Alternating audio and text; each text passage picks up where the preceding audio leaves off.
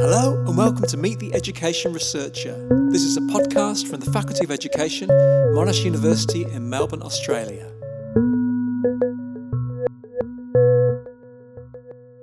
Hello, my name is Neil Selwyn, and in this episode of Meet the Education Researcher, I'm talking with Jane Kenway. Jane is an emeritus professor in Monash and Melbourne universities. She's one of the best-known Australian academics working in the areas of sociology and policy of education. And over the past 30 years, Jane's work on feminism and education has been widely used, from her early work on education markets to her recent studies of elite schools and globalisation. All in all, Jane is an important voice in education research, so it was a pleasure to sit down and catch up with her. To kick off with, I was interested in exploring the big questions that Jane saw her work as addressing.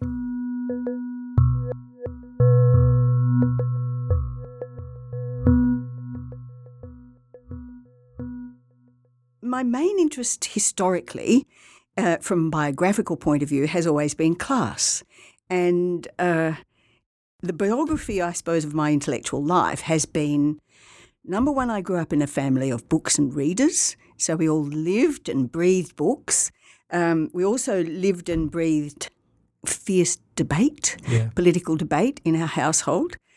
And at the same time, I grew up in families that were very conscious of the pecking orders of their histories of living in particular places in Australia and where they were in the pecking order, and therefore how we were placed as a family in the pecking order.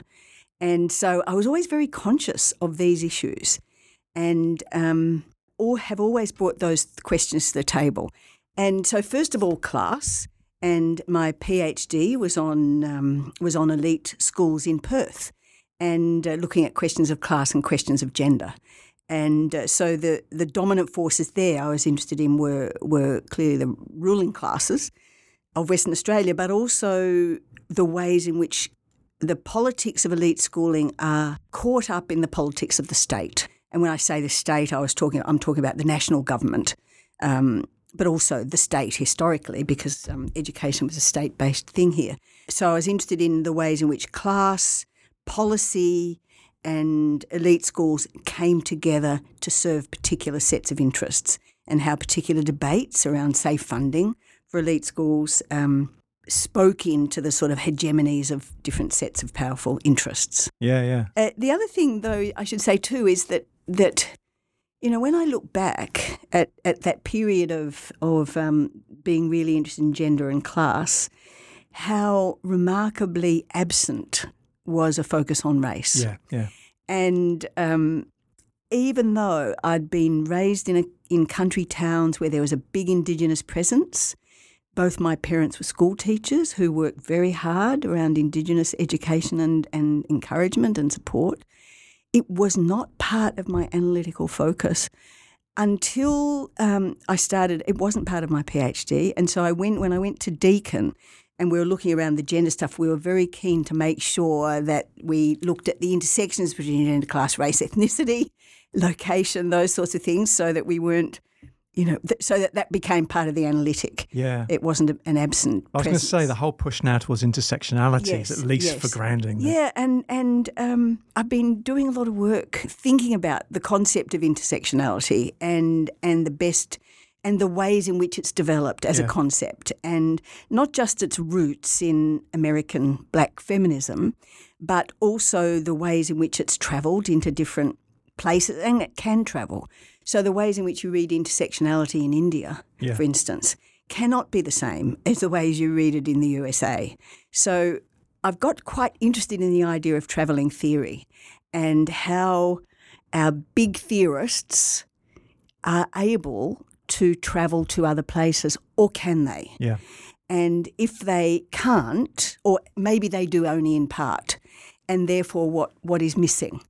So, for example, we've looked at, a major theorist in elite studies, although he's not one of our particular favourites, is Pierre Bourdieu.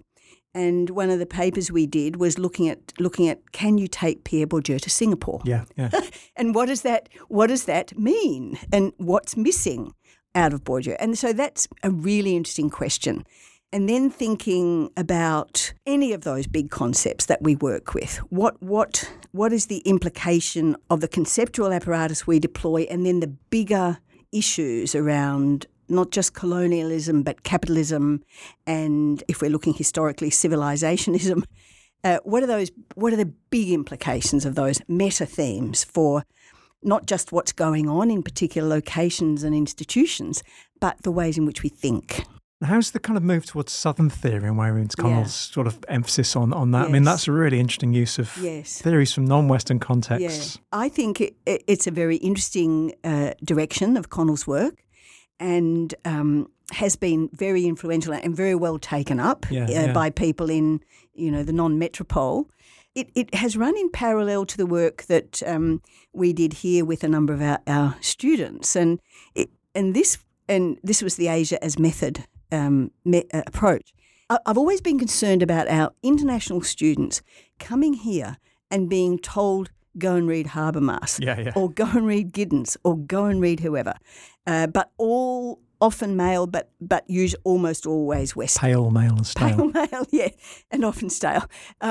And so when I was in Singapore for this other project we were doing, I was in a bookshop and I saw this book, Asia as Method. And I thought, fantastic, I'll take it back and we'll just have a reading group, a couple of sessions. And the students just loved it. Yeah. And they really wanted to work with it on an ongoing basis, and to think it through for what it meant for their research, being from other places than Australia. What might it mean for the ways in which they understand their studies? The difficulty for them was that they had been inducted into precisely the problems that Asia as Method was trying to challenge. So the first step was how do you deconstruct the ways in which they've been produced as scholars to understand West as best and all of that stuff.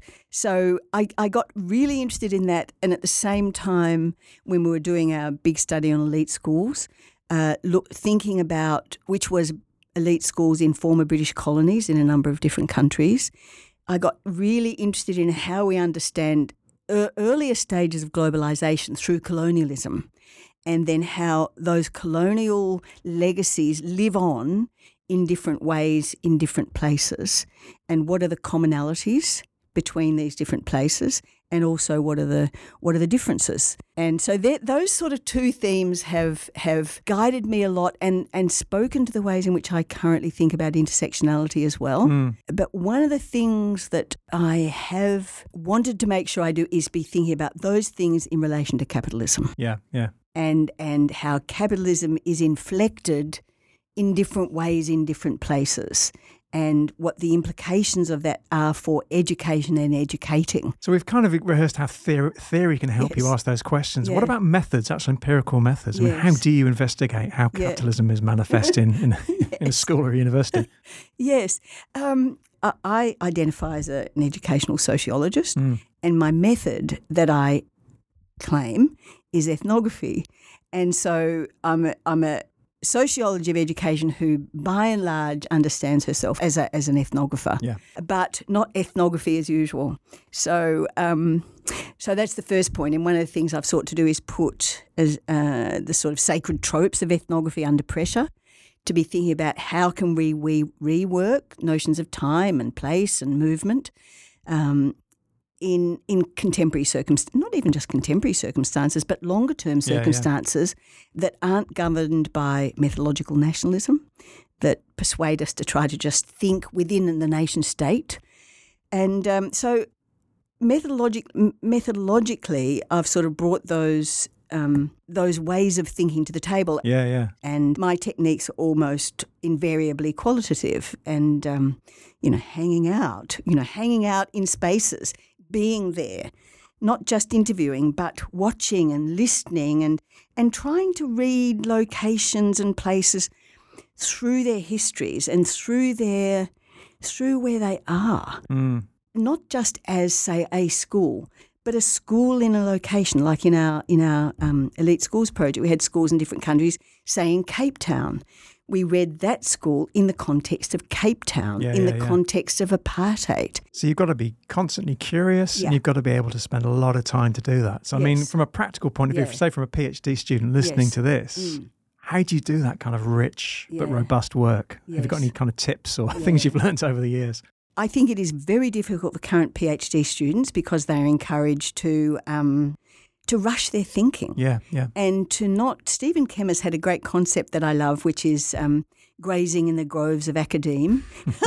And, you know, when I was doing my PhD, we could do that. We hung out at the library forever. We read, we debated, we engaged, we critiqued each other's work. And so my first advice to graduate students would be to be reading intensely, talking with other people intensely, critically talking with each other about their work. And about other people's work as well. Yes, about their work and each other's work and other people and the big thinkers' works and the not so big thinkers' work, so that everything they do is richly conceptualised. And so that when they go into a space for however long, they don't just think, I've got an observation schedule and I'll sit up the back of the class and I'll tick some boxes. Or they don't turn it into just a technical exercise of observation.